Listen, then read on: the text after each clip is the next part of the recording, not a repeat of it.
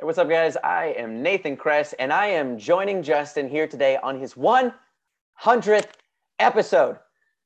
No pressure, but I am looking forward to talking about all kinds of fun stuff. We're going to talk about being a dad. We're going to talk about iCarly. We're going to talk about producing and directing. It's going to be a blast. I hope you guys enjoy. Click it now.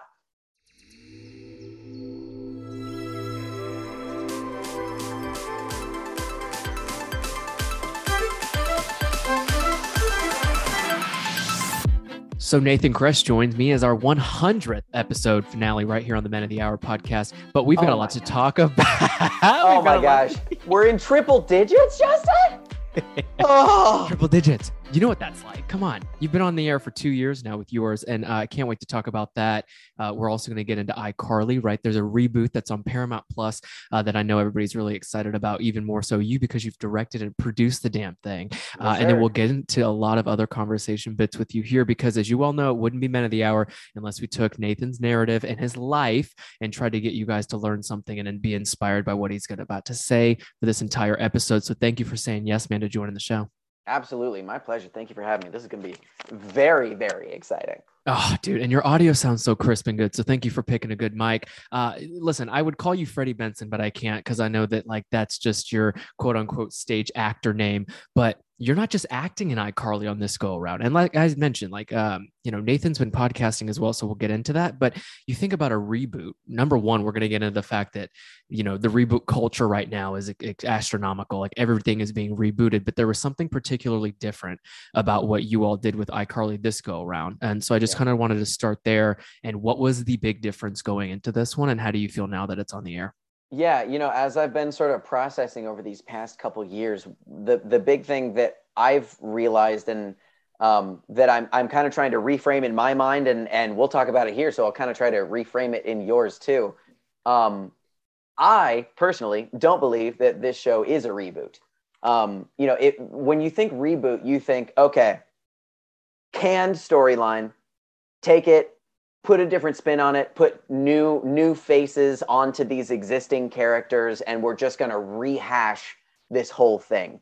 The term that I feel, I don't know what really sums it up the best. What I've found myself saying a lot is revival, where it's not just taking these canned characters. It's not some new person playing Carly, Freddie, and Spencer and just redoing this new kids show, but it's for the next generation.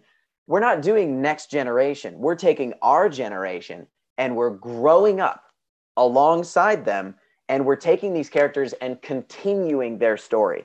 We're putting them in a completely different place rather than just redoing what we've already done. And I think that was what scared me the most before I even said yes to doing this thing. Was I had it in my mind that this was a reboot. And I was like, I don't know. Nobody likes reboots. They get, they might like them for a season and then they get tired of them really fast because they realize there's not something new. There's not a new hook to it. There has to be something fresh. And that scared me because I didn't want that to be this big, nostalgic thing that people knew and loved as kids and had such fond memories of that we just take and try to brush the dust off and just do something again just for the sake of putting content out there. I didn't want to taint people's memory of the show that way. So it took me a while to come around to even doing this at all. But what did it for me was realizing this is not a reboot. This is them taking these characters and putting this adult spin on it where it's not a kid show anymore. It's for the people who were kids back in the day. They've aged 10 years right along with us. And so for that reason, we're able to do these adult topics, adult problems, adult situations, and reframe the comedy in a way that we never got to do before. And that, I think, is what sets the show apart. As far as I know, no one else has done this, where they've taken a true honest to goodness kids show and they've made it a show for the adults who were kids in the previous generation, rather than doing this kind of continual next generation, let's do the same idea but tweak it concept that a lot of people seem to be very fond of doing. And that's why I'm hoping that this kind of has staying power. You know, really all we're doing is taking the narrative, taking these characters, taking this universe, but we're hitting such a big reset button that the runway is, as far as I'm concerned, infinite. You know, you're going off into completely new territory, and the only difference is you're already invested in these characters. You already want them to succeed. You already have kind of a sense in the back of your mind of, oh, what would Freddy do in this situation? And how is that going to line up with the new interpretation of Freddy or these characters? You know, it's that. And then it's also introducing the new characters that we got to have, bringing in Jaden Triplett, who plays my daughter, Millicent, and Lacey Mosley, who plays Harper, who's Carly's best friend and roommate. Getting to have them was so vital because they lend such a fresh voice and perspective to the show.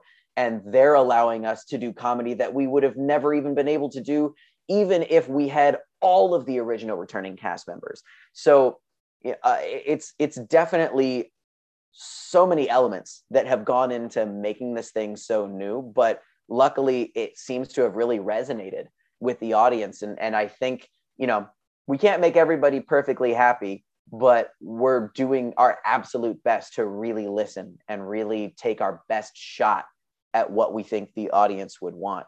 And between sort of trying to cling to some old themes, but also introducing new characters that are going viral literally every week that a new episode comes out with their dialogue. It's been awesome to see the reaction and to see the fact that I think people they're okay with this new thing that we've tried to do. I know y'all heard that one. If you click play, first of all, thank you. But Nathan, I'm so glad I started there with you, because now I'm starting to think of how the rest of this conversation would go. And I'm very honest as the host of this thing, that I'm like, wait, you just said 700 things that I can't wait to break down with you.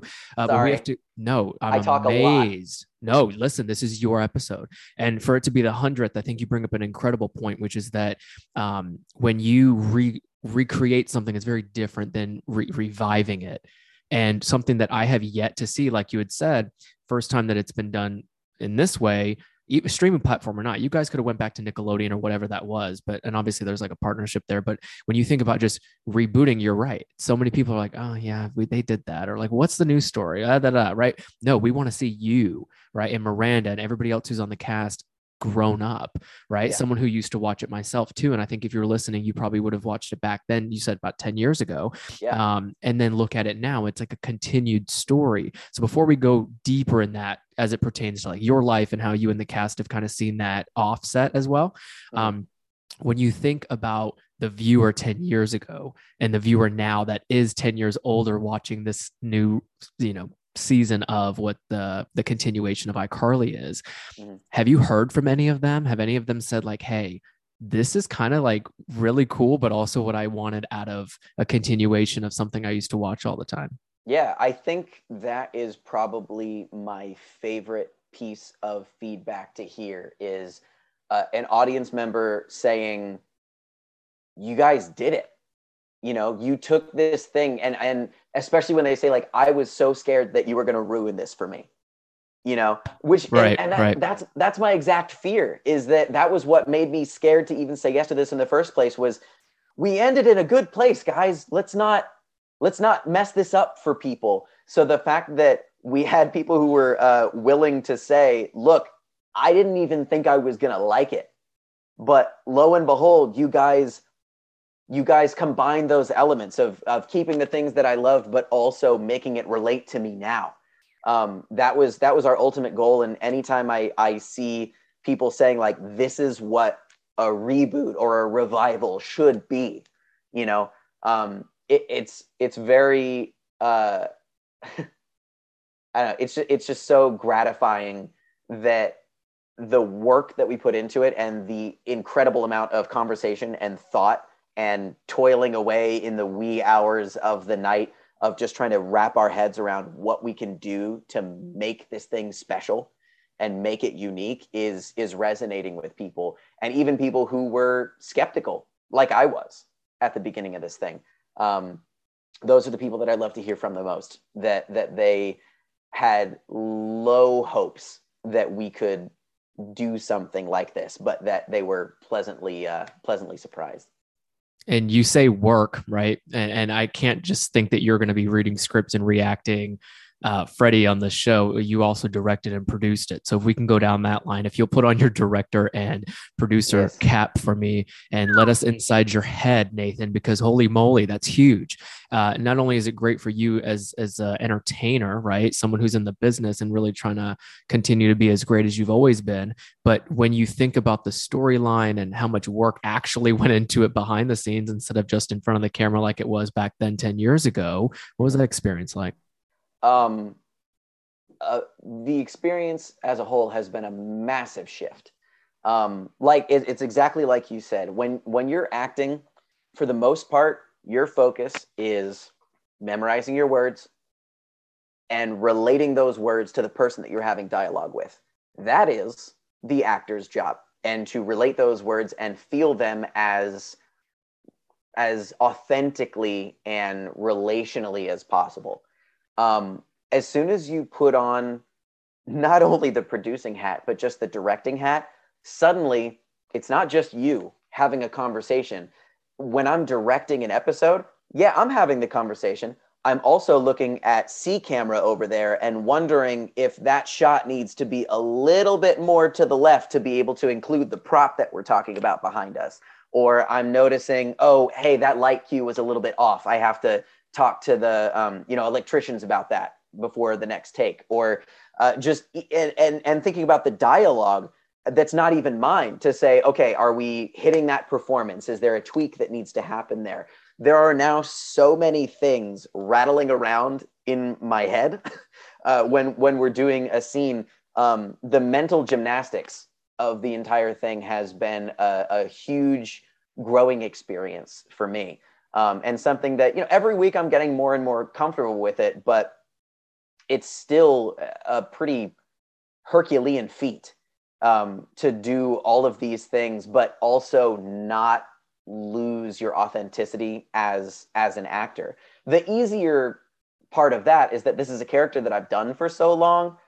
It's kind of not it doesn't fit into a total pattern. It's not just a habit per se, but it is something that I've identified with for so long. Without going on total automatic pilot, I kind of just know what he would do and how he would say things, by and large. So I am able to dedicate a little bit more mental bandwidth to the creative side now. It's really been a great process to me to force me to grow as an actor and as a director at the same time. And this season, to your point now, as a producer as well. When you're acting, you're having the conversation. When you're directing, you're thinking about that conversation as well as every other department. When you're producing, you're thinking about all that stuff, plus the script that just came out for next week, plus the edit that just came out for last week. So there are so many layers to the creative process now. And luckily, we've been invited into all of it, which is really a blessing for us to be able to have a very collaborative, creative environment where they want our input, because they know, we were there. So we're important voices to be able to really try our best to lend that authenticity and that creative force to their very fresh, new, fun perspective, their revamp of the iCarly universe, what it looks like 10 years later, while anchoring it to our personal experiences. So, that because of that and being invited into that process, we were there at every stage of script development, at every draft, after the table read, after run through. We were sitting down, having notes, having meetings. We would sit and have meetings about the edits, the amount of seemingly mundane sequences that Miranda and I would get on the phone about to talk about for 2 hours in this one edit that we really had to nail down to try to make things cohesive and make sense and boost that comedy, but also just make sure that it's logical and it's telling the story properly. None of that is stuff that we did from 2007 to 2012. We went in, we did school We said our words and we went home. That was it. So now there's just this whole other set of layers to the creative process. But for that reason, I look at this show with so much pride now, because we get to say we all did this together. Everybody, even down to Jaden, you know, she's not producing it, but she has great ideas and her perspective is awesome. We invite all of that in. And then Lacey, of course, she's a friggin' stand-up comedian. So she'll just throw out anything and just elevate it out of nowhere during a take. So everybody has things that they're bringing to the table. And because of that, I look at this with so much pride, because it's very much more a collaborative effort than it was during the original run of the show, where it was much more straightforward as far as, you know, showrunner on down. It starts there. The executives are doing their thing and we just sort of go out and do. Now we get to have a say in it, which has been really, really cool. It feels like we've grown up into our roles, not just as actors, but as creators. And I almost said influencers, and I realized that that's not the right thing to say, but just people who had influence over the process, which is really, really cool. And I'm very grateful for that opportunity. We're grateful you got to do it. You again, as Nathan talks, I know if you're listening right now, you're probably thinking to yourself like, all right, what's Justin going to ask next? And you can, the elephant in the room is like, I have to ask you this question about when you're thinking of the mental gymnastics to take your words and relaying that into what you're going to be doing offset when that shoot day is done, or when that episode is done being taped. What does Nathan, and then trust me, we're getting into radioactive dads because you're also a podcaster. I love meeting another podcaster. I mean, you just said it too, like influencer, like we can't really say that because it's like means 10 things. Podcaster Right. means one thing, it means we Right. podcast, and That's right. brothers podcast. So we're going to talk about that in a moment, because I know you've learned a shit ton of stuff on that show about yourself that we can get into. But before that, you think about like when you said mental gymnastics, I was a former gymnast and cheerleader for a little while, and Whoa. I'm thinking like, holy shit, you're probably having to like do like a round off tuck and then a round off handspring, forward layout for this thing, and da, right? So, without getting too technical here, I mean, what does your personal life look like, either with the fam or when you're alone and you're not working as pretty much you're a triple threat on this show. So, I mean, when you're not doing those things and when you're not working on the show with the team and with the the work fam, what does that look like? Describe it to us if you don't mind. Yeah, I mean, to your point, the fam, it goes from one fam to the other fam, and that is something that at times, so I have two kids, a 4-year-old and a 1-year-old, and there are times where it's a harder, more challenging day at work. And then I come home and it's a harder, more challenging day at home, where you just, sometimes you come in the door and you just don't know what you're walking into. Right. Sometimes the children are naked and screaming and you don't know why. And there's food everywhere. And you have to just sort of go, okay. All right. We're going to, let's just take this one step at a time and figure out what happened and go on from there. But by and large, coming home is my escape for me. Being able to put on that hat. I love being a dad so much. I love being a husband. Having my family is a massive anchor for me, and something that I love disconnecting away from work and reconnecting in with my family.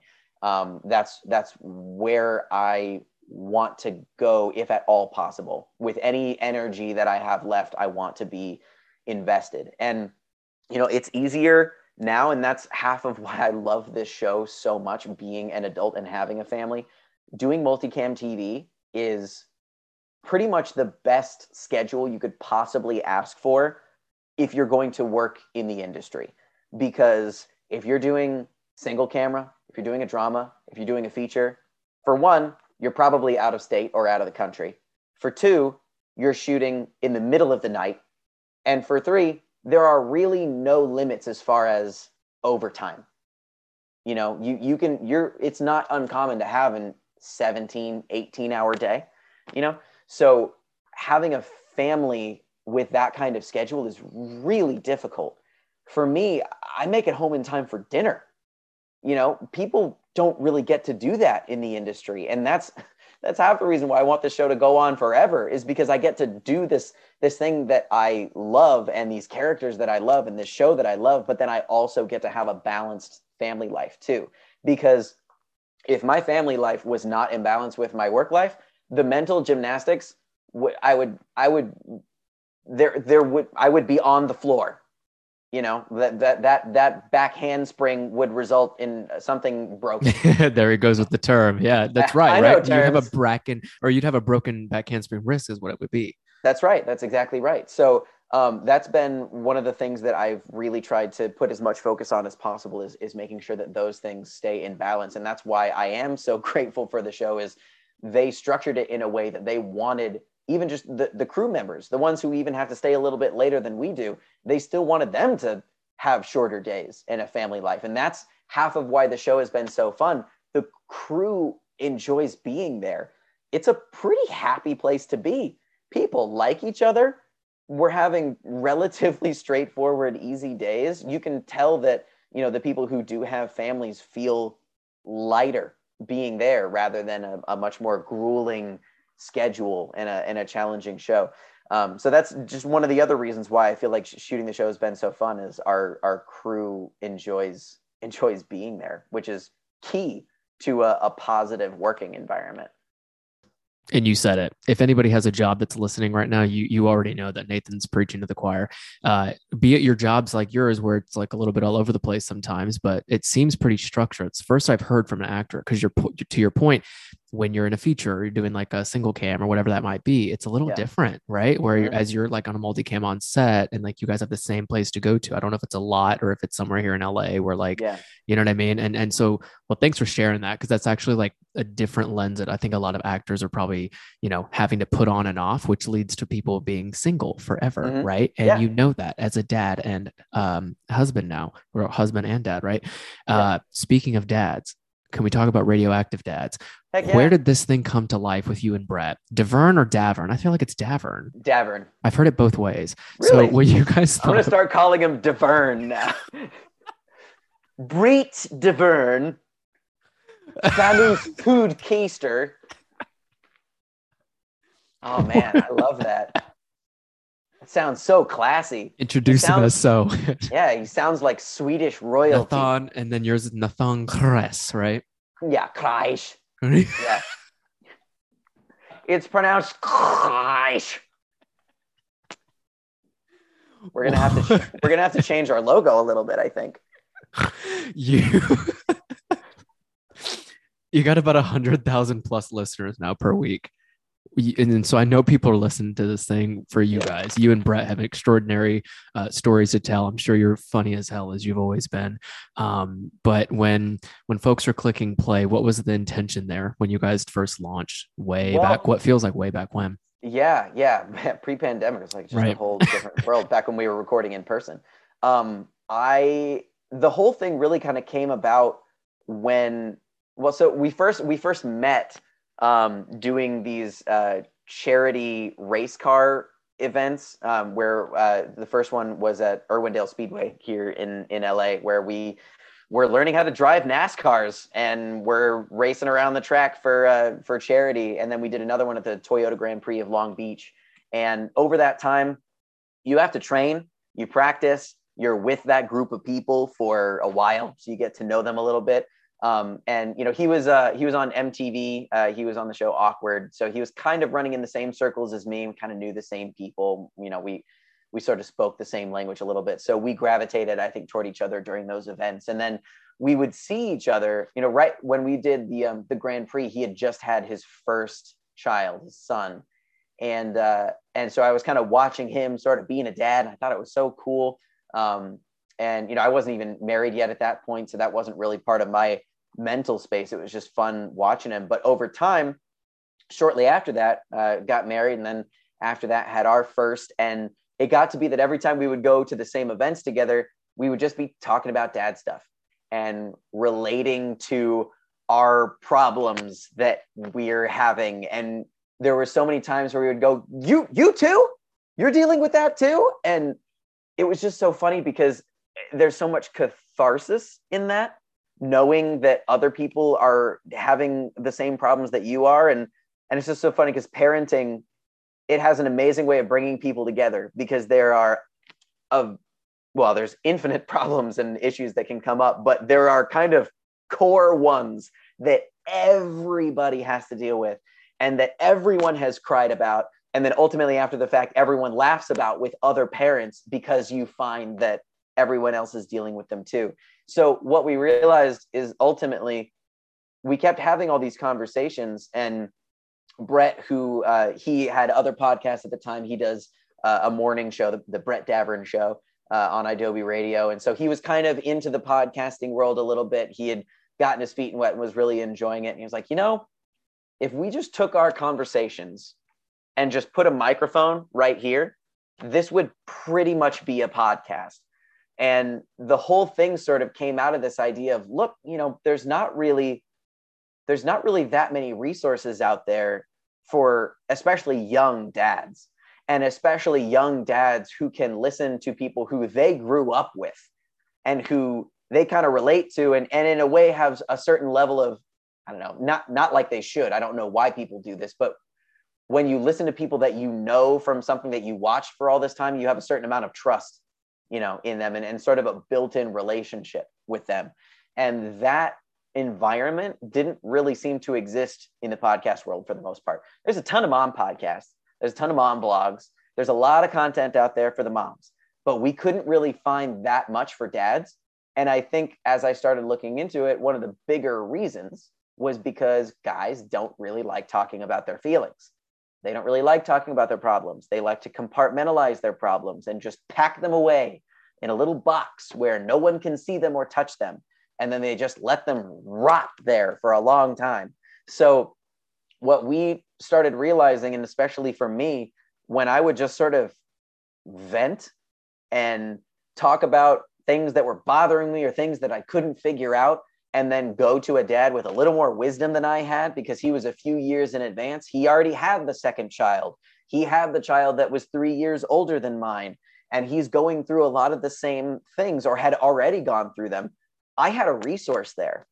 And it seemed valuable to me to not only get that information from that resource, but also present that information and that relatability to a podcast audience, and give them something that they can learn from and that they can commiserate with, and hopefully also entertain them a little bit too. I mean, this is not a self-help podcast.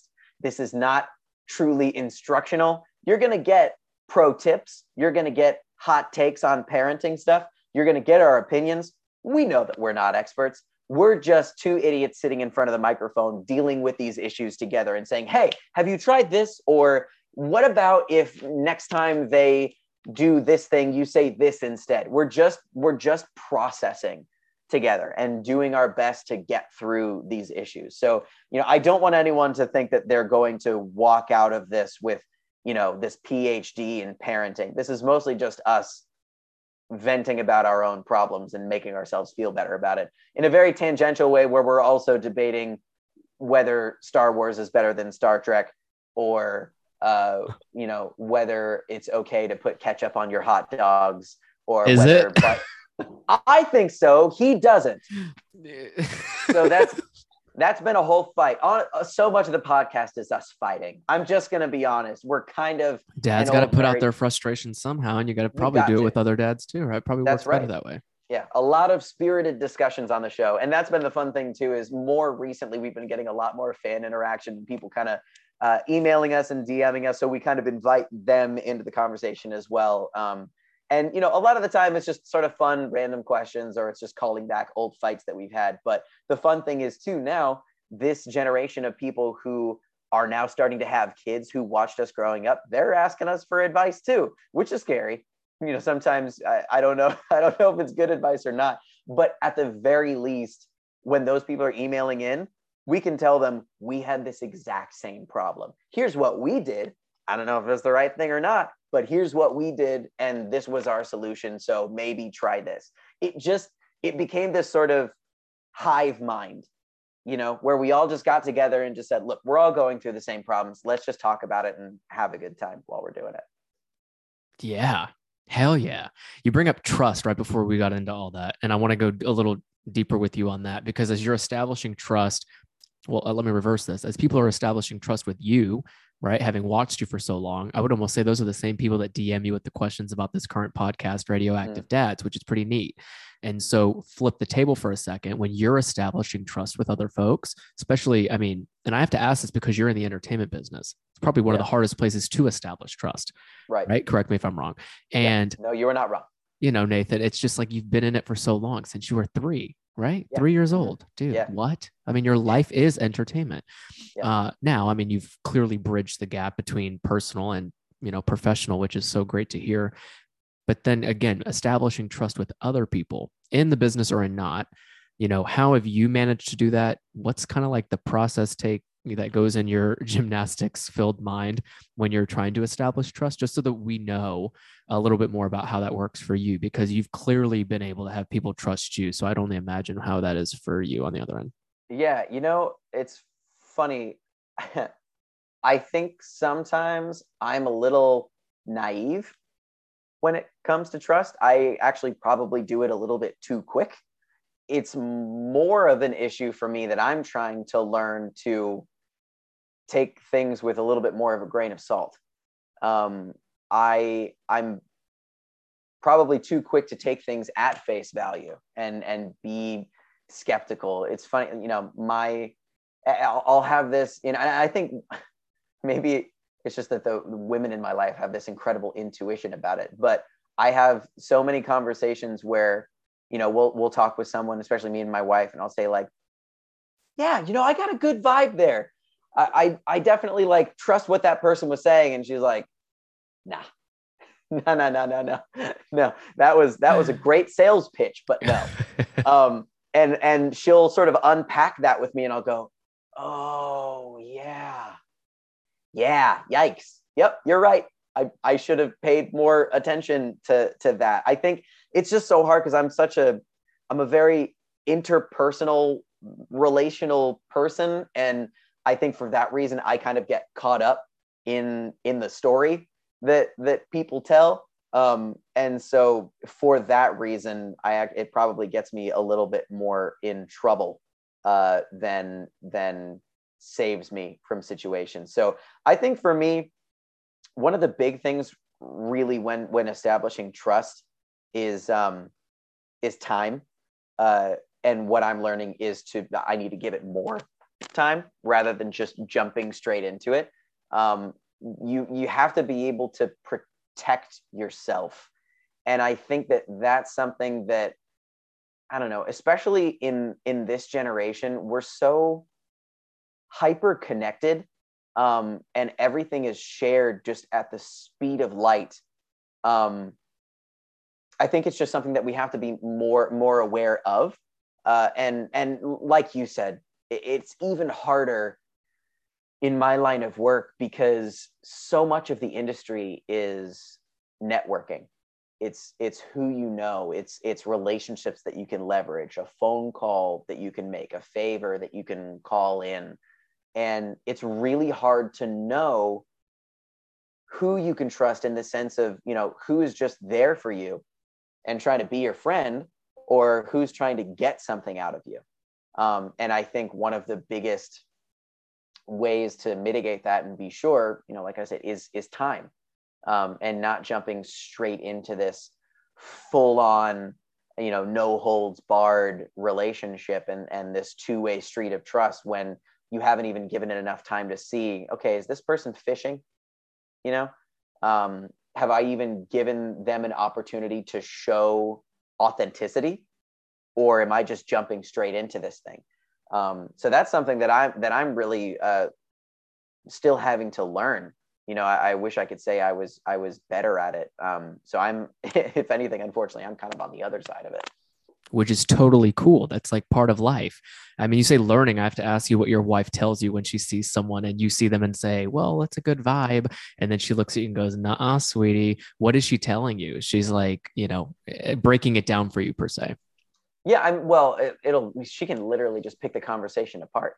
Yeah. And I think she's also very practical. And it's funny because in a way, we almost trade off sometimes with, like, you know, she'll get a good vibe about something, and then I'll be the person to step in and say, I don't know, you know, have we just consider this instead. And so we work really well together as a team, but I think she's just she's a little bit more relationally intelligent than I am, and she just picks up on, I think, intention and tone a little better than. It's not even so much as saying they said this and therefore this is a problem. It's just, I think she's very good at detecting authenticity in a person. That's definitely one of her strong suits, and for that reason, she's got a great core group of friends. You know, that when she's got friends, she's got friends. And you can even see that from the outside looking in. That's really cool. Absolutely, for sure. So, you know, she's very social.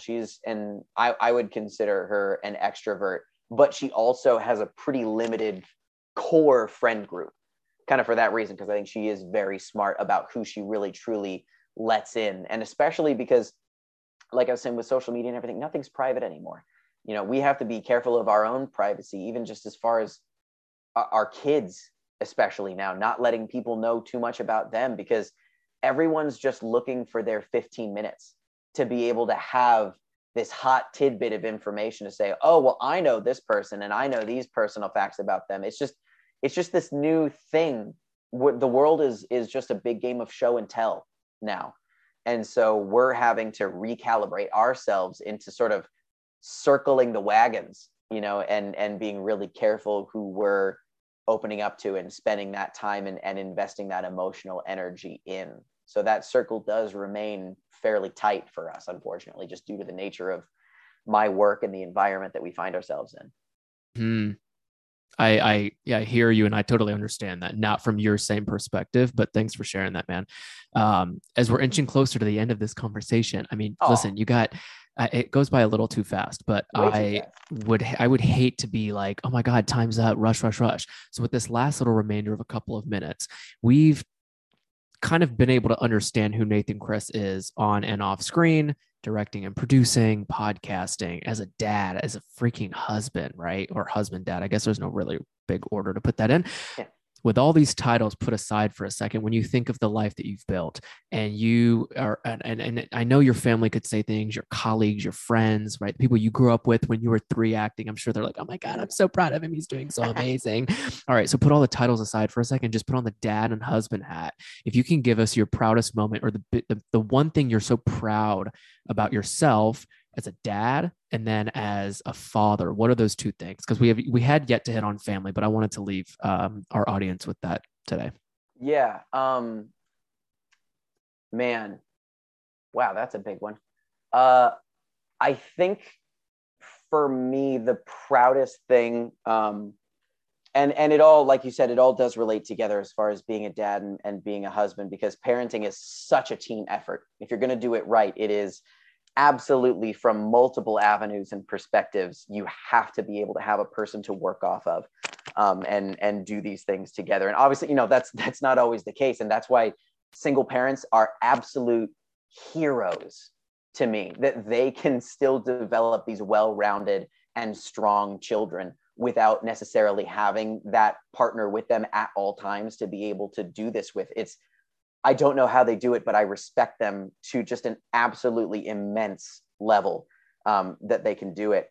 But I think for that reason, my proudest thing is when, and we haven't seen it as much with the youngest one because she's so young, but with our 4-year-old, starting to see her sense of character develop, and just her sense of right and wrong and making good choices and taking care of people.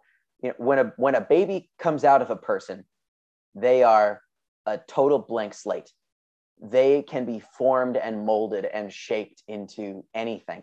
They're very much a product of their environment. And there's certain innate personality things. And, you know, we could tell within 2 days, we could tell the difference between our first child and our second child. They had completely different demeanors. And I'm not talking about demeanor. I'm talking about character. Character is shaped by your environment. And that was one of the most important things for us to really try to laser in on is get that instilled early.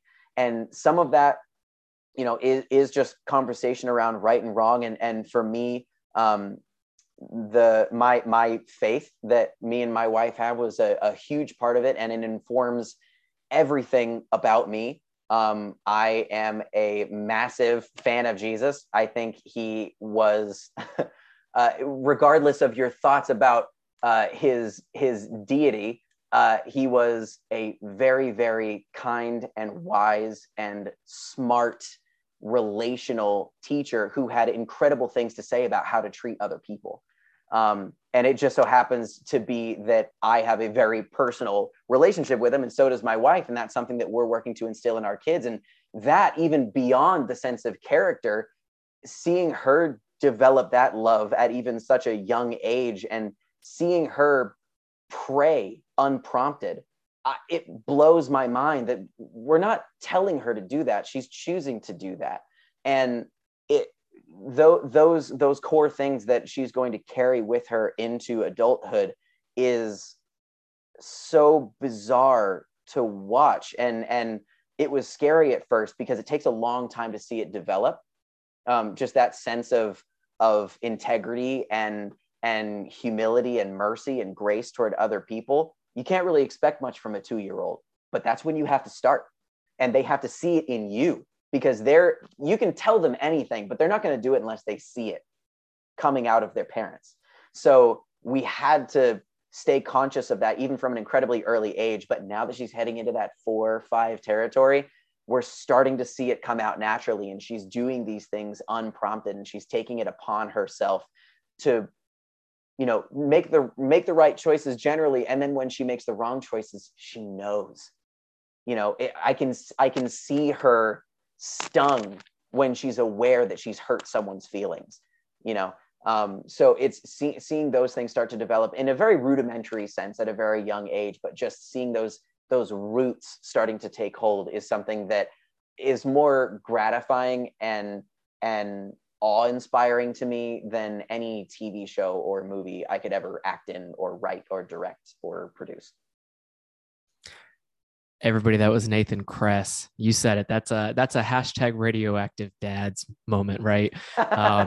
Thanks for coming on the podcast, man. We've uncovered a lot with you, but everybody who tuned in, thank you. And Nathan, congrats on everything, man. I'm so excited to see everything that continues to happen for you. Everyone, you can go stream the all amazing revival of iCarly on Paramount Plus and see Nathan as Freddie Benson. And also be sure to check out Radioactive Dads anywhere you find your podcast. We're going to link all those great things that Nathan's up to and all the projects in the descriptor below. And as this is the finale of the Men of the Hour, I'm just glad you guys joined us as many times as you did. And if you're joining us for the first time today, just be sure to check out any of the other 99 episodes that are on this podcast platform, because they're not going anywhere. But Nathan, thank you so much again for all your time and energy on this very last episode, my friend. Justin, it was an honor. I can't believe you let me be on your 100th episode. I don't know what's wrong with you. But I had a great time. It was a lovely conversation. You're a fantastic interviewer, and I'm hoping that I can take any amount of your ability as a conversationalist and leverage it into my own podcast, because you are far and away better at it than I am. Hey, it's Justin again, and before you exit this very episode, wherever you're listening, I want to say thank you for being here. I hope you learned something new and are leaving more inspired by the conversation you just heard. Men of the Hour is also on Instagram and YouTube at Men of the Hour Podcast, where you can find all of our video sneak peek exclusives and full episodes. Be sure to follow and subscribe and do all those great things so that we can stay connected. And right before you jump, I would love to hear from you if you would put a rating and review right here where you're listening. Until next Monday, continue taking care of yourself and building the best possible life.